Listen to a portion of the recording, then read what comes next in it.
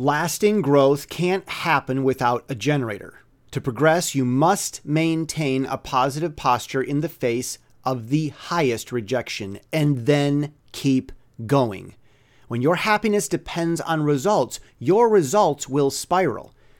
Actually, your results depend on your happiness, so you must keep your happiness independent of results. This wisdom goes back to Genesis, when God gave the first business advice.